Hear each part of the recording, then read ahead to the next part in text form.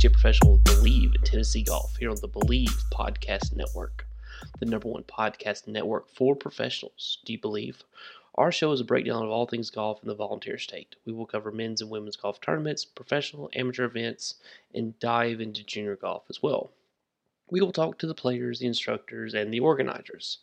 If you enjoy the show, please subscribe and rate the show on iTunes. You can also find us on your favorite directories of Spotify, Google Play, Stitcher, Luminary, and TuneIn.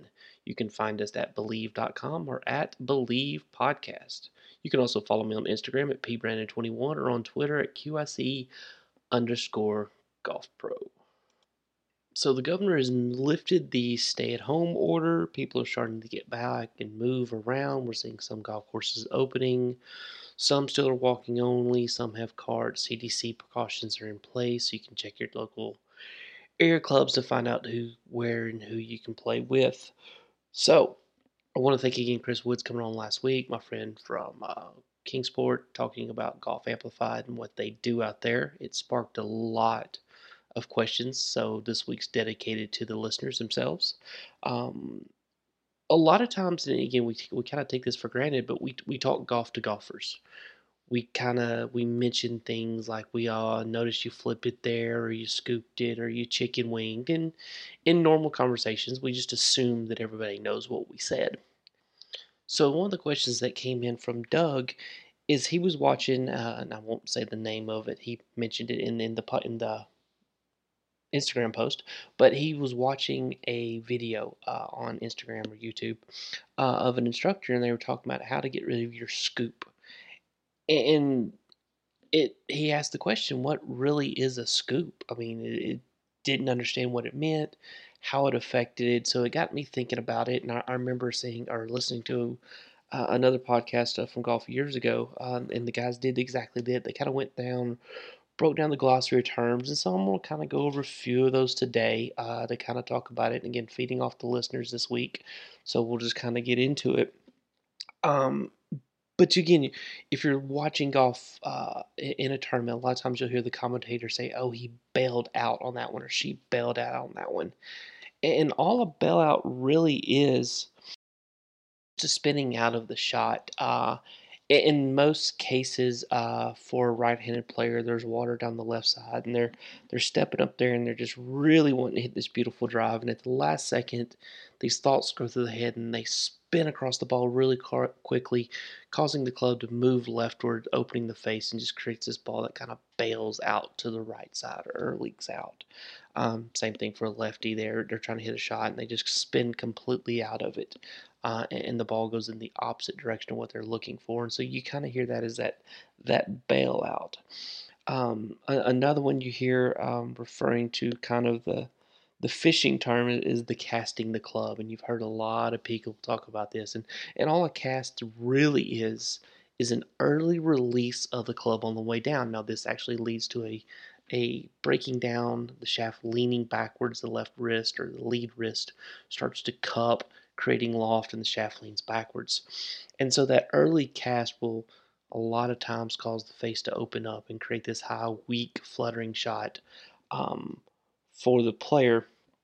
So you just kind of, again, we talk about these different terms. Lagging the club, you hear that one a lot, especially when we're talking about Sergio Garcia swing.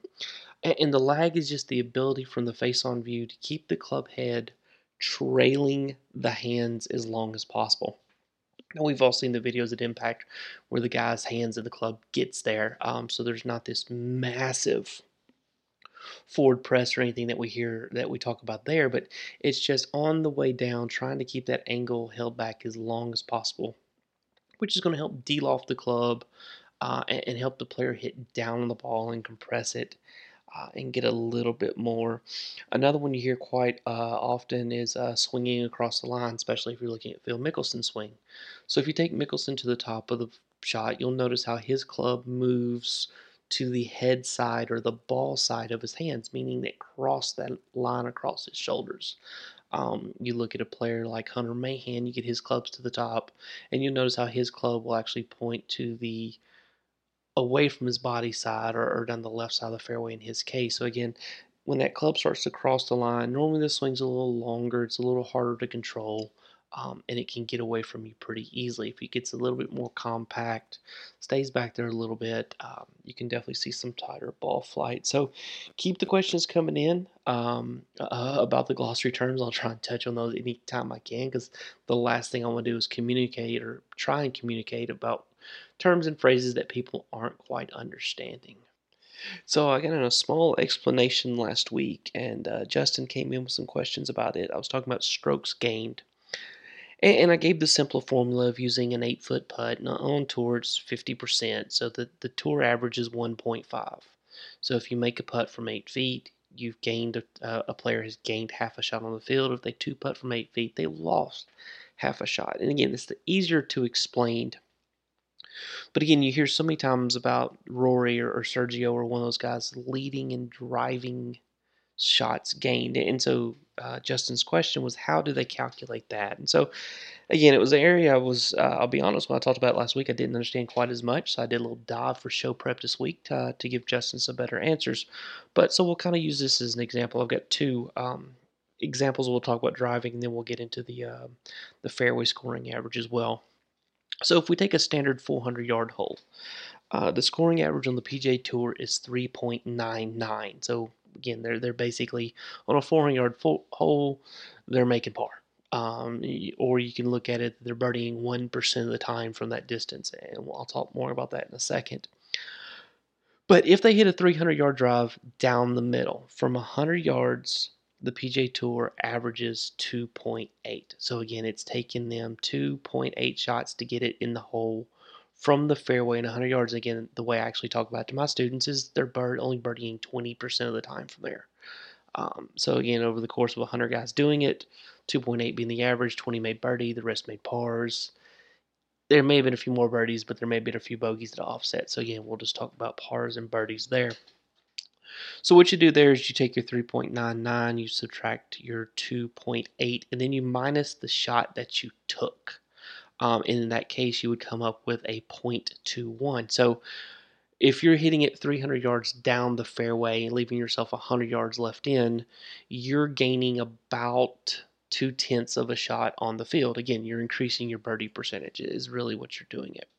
Another example is if you take Sawgrass number 18. This hole plays 446 yards, and the scoring average on that one is 4.1. So again, a 40-yard difference or almost a 50-yard difference, and they're only averaging about 0.1 difference. But again, it just means that they're making more bogeys than they're making birdies from that point. The same 300-yard drive now from 140 yards left in.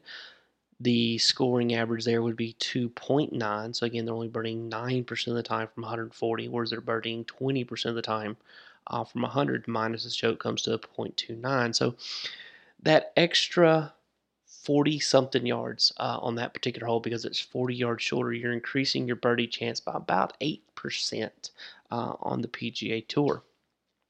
And so when they do this, the shots gained for the tee shot, they take the distance that you hit your shot or that you have remaining into the green. And then there are some calculations for bunkers and sand and things like that. Normally, if you hit it into the rough, you're going to bogey on tour 1 out of 4 tries. So you're adding 0.25 to that number.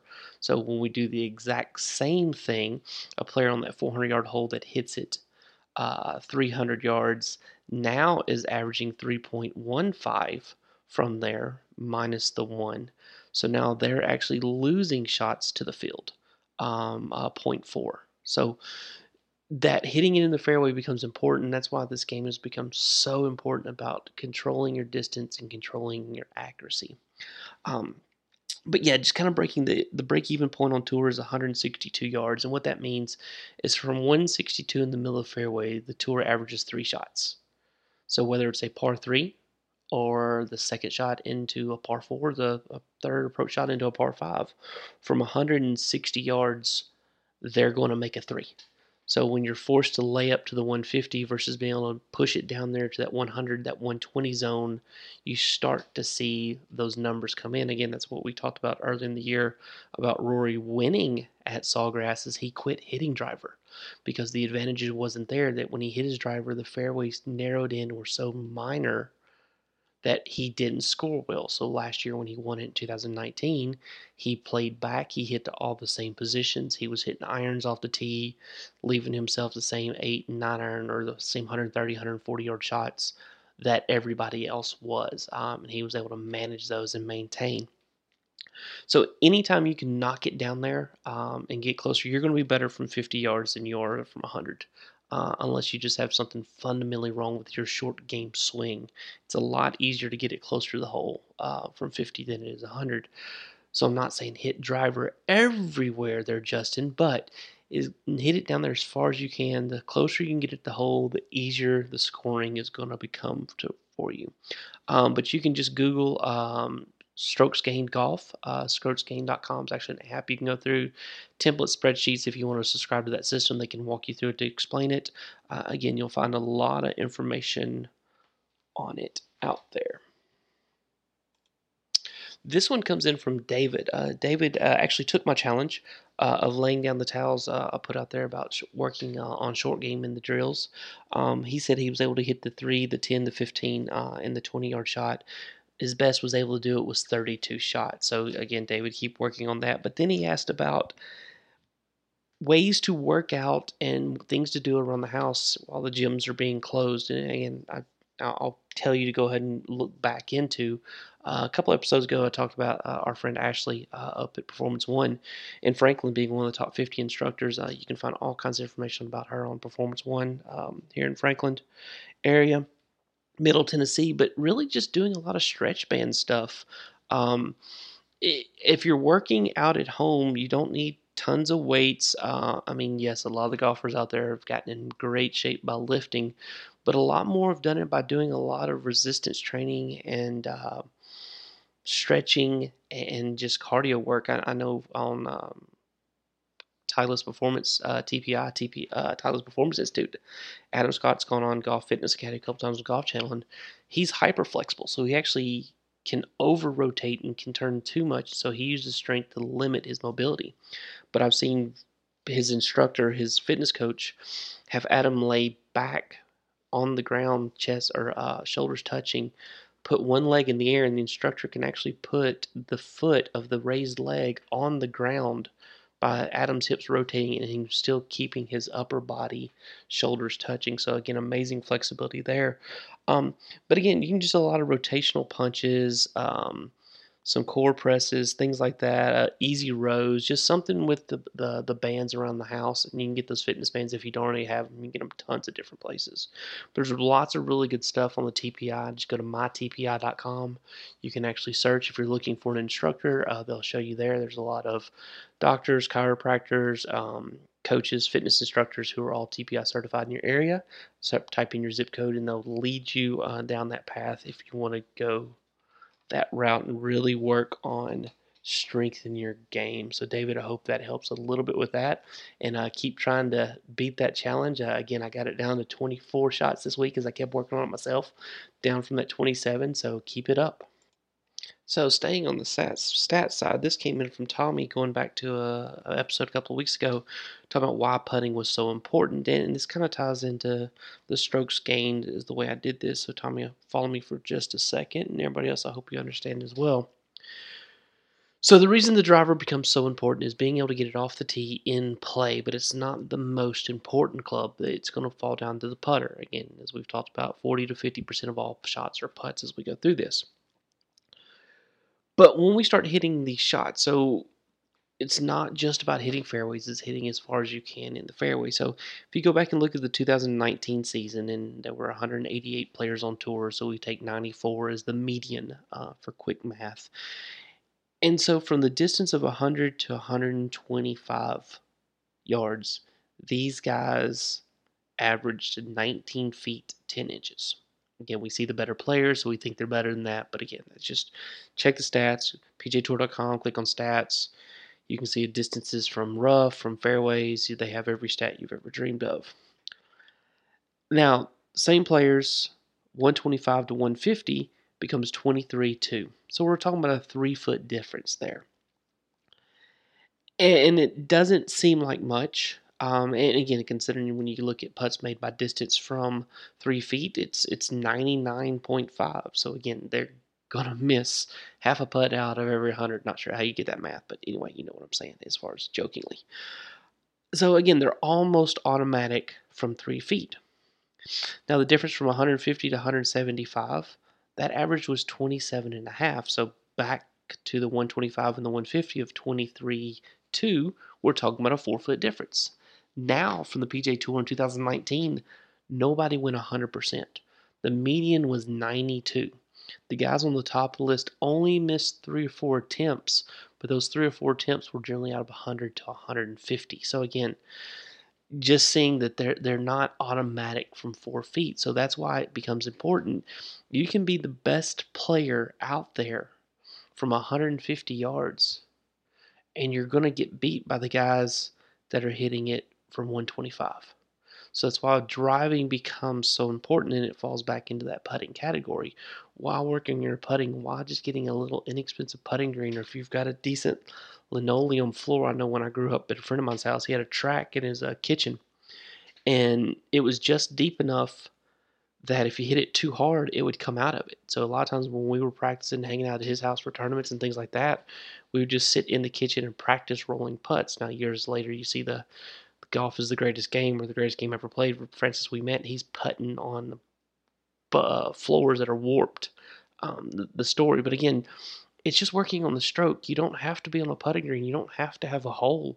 You just have to have a target and the consciousness and the discipline just to sit there and practice that putt and work on the technique. So every couple of feet that you can get it close to the hole improves your make percentage. Just like every bit closer to the hole off the tee you can get improves your chances of making a better score. Now, the longest drivers don't always win. And not saying that by any means, because if they start hitting in the rough in the fairway or the bunkers in the trees and get it out of control, we've seen a lot of good players miss cuts because of that. And again, you get the right course, as we talked about Sawgrass. It's not a bomber's course. It's about putting it in position and leaving yourself those right distances. So, Tommy, I hope that helped explain that one a little bit better. If not, reach out to me again. We can kind of journey down this path of stats one more time if we need to. So this one came in from Ryan about how to choose the best golf ball. You've heard me talk about playing lower compression golf balls when it was colder early in the year, and how to find that right ball for you. And I know I've gone through.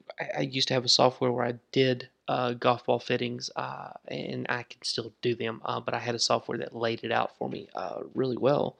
And what the software did, I partnered with the company, and they actually tested every golf ball shot out of a potato gun. I think I may have told the story before. A friend of mine on the driving range I calibrated at.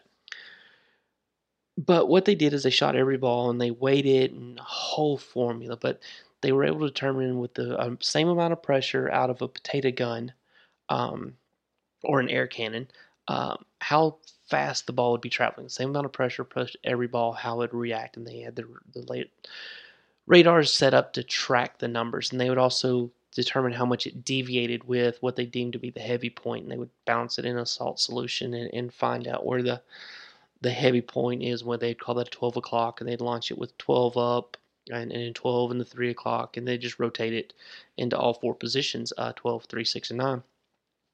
And they would determine the offline. They would, launch multiple golf balls from the same sleeves, get this test data and go through there. And the software allowed me just whatever ball I was testing, plug it in, and it'd tell you if this ball would spin higher, spin lower, launch higher, lower, faster, slower, and how it would change in distance.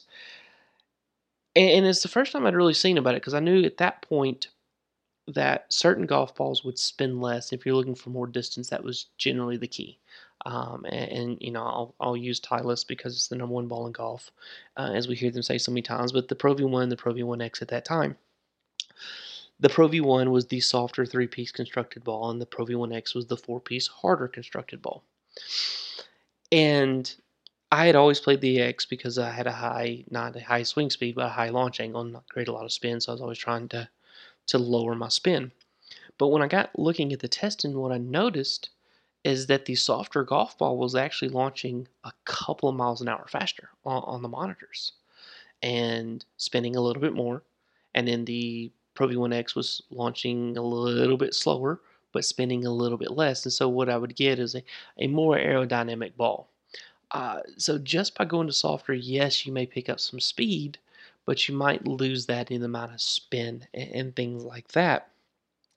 And then where that also really comes into play, in going back to the TPI, in Carlsbad, you can go out there and go through a complete bag fitting for a small, I say a small fee, for a large fee. But for a couple of days, they'll go through and you'll work with the best, and they'll fit your bag, and go through and look at your swing and give you everything. But they'll do testing on golf balls, and how they do their golf ball testing is based on putts alone. And it's really just well, I say putts alone, short game. You roll some short putts, you roll some medium putts, you hit some bunker shots, some wedge shots, chip shots, and then you, in a blind test, pick that's ball number 4 felt the best, and they'll tell you what ball number 4 was, and they'll fit you for your rest of your clubs. Unfortunately for most of us, we don't have that luxury. So, what I've always recommended, with launch monitors being so readily available, what you should do if you're looking to fit for a golf ball is come see somebody who has a launch monitor who can kind of walk you through this process. And what I'm going to do for that is the first thing I'm going to do after you've warmed up. We're going to kind of isolate it to, most people already kind of know a brand, but if you start dealing in premium golf balls, they're all going to be similar in construction. Again, I will admit that certain balls spin more, spin less, launch higher. Not saying they're all the same. They're just similar, or they wouldn't be in the market. And once you get warmed up, we're just going to start with some 40 or 50 yards wedge shots. And what we're going to look at right there is just how many RPMs of backspin is the ball putting on, or is the ball spinning at.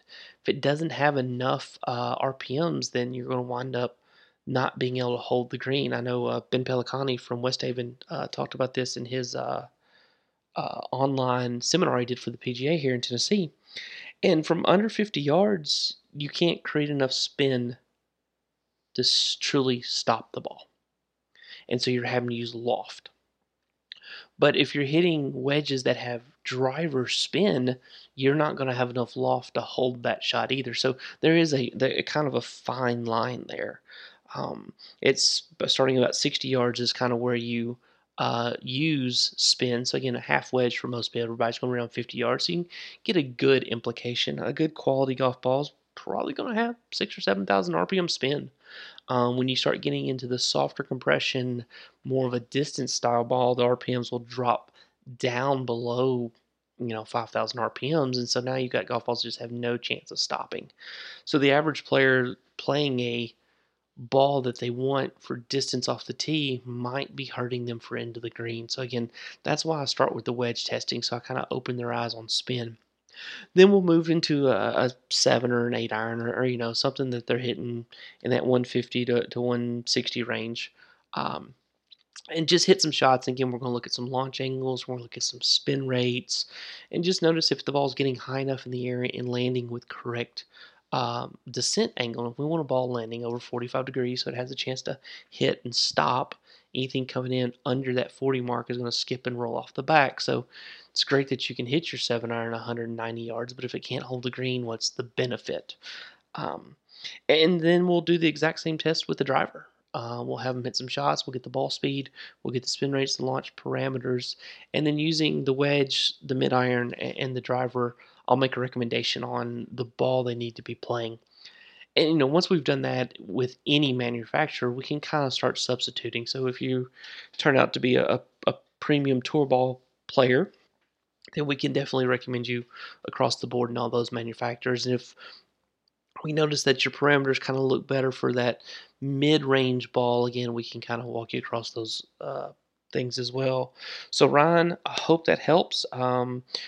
Go see your local club pro or your teaching instructor, one of the retail facilities that has a launch monitor, and they can kind of walk you through and guide you through a golf ball process.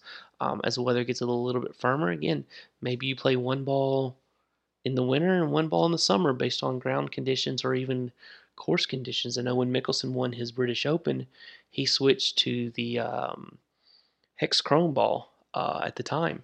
and that was a lower spin ball because at the British they weren't going to spin the ball on the greens, so he chose a ball that he could hit a little bit further off the tee and get that little extra distance, and take advantage of being able to hit less club into those greens. So again, Ryan, I hope it helps with your golf ball selection. Well, everybody, that's our show for this week. So I hope you enjoyed it. If you did, you can find us on iTunes, and go ahead and rank us, please. I'm always asking for those. You can find us on Spotify, Google Play, Stitcher, Luminaire, TuneIn. Send it to your friends.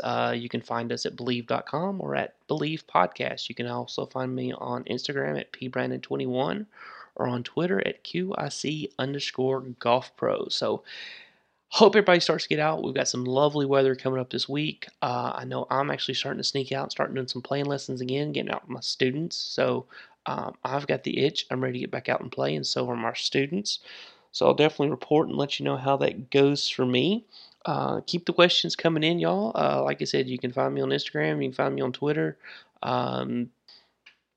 Watch those golf videos, figure out what's going on. Again, I've been seeing a lot of great podcasts coming from a lot of good instructors about some really good information to help you with your game in this time. And I know there's a lot of services out there, so if you can find somebody, if you don't already have an instructor, reach out to them, see what they can do. A lot of them have gone to online virtual style lessons, so something like that can kind of get you through that itch or that fix of some problems you've been having. So most of them are just asking for a swing to send it to them.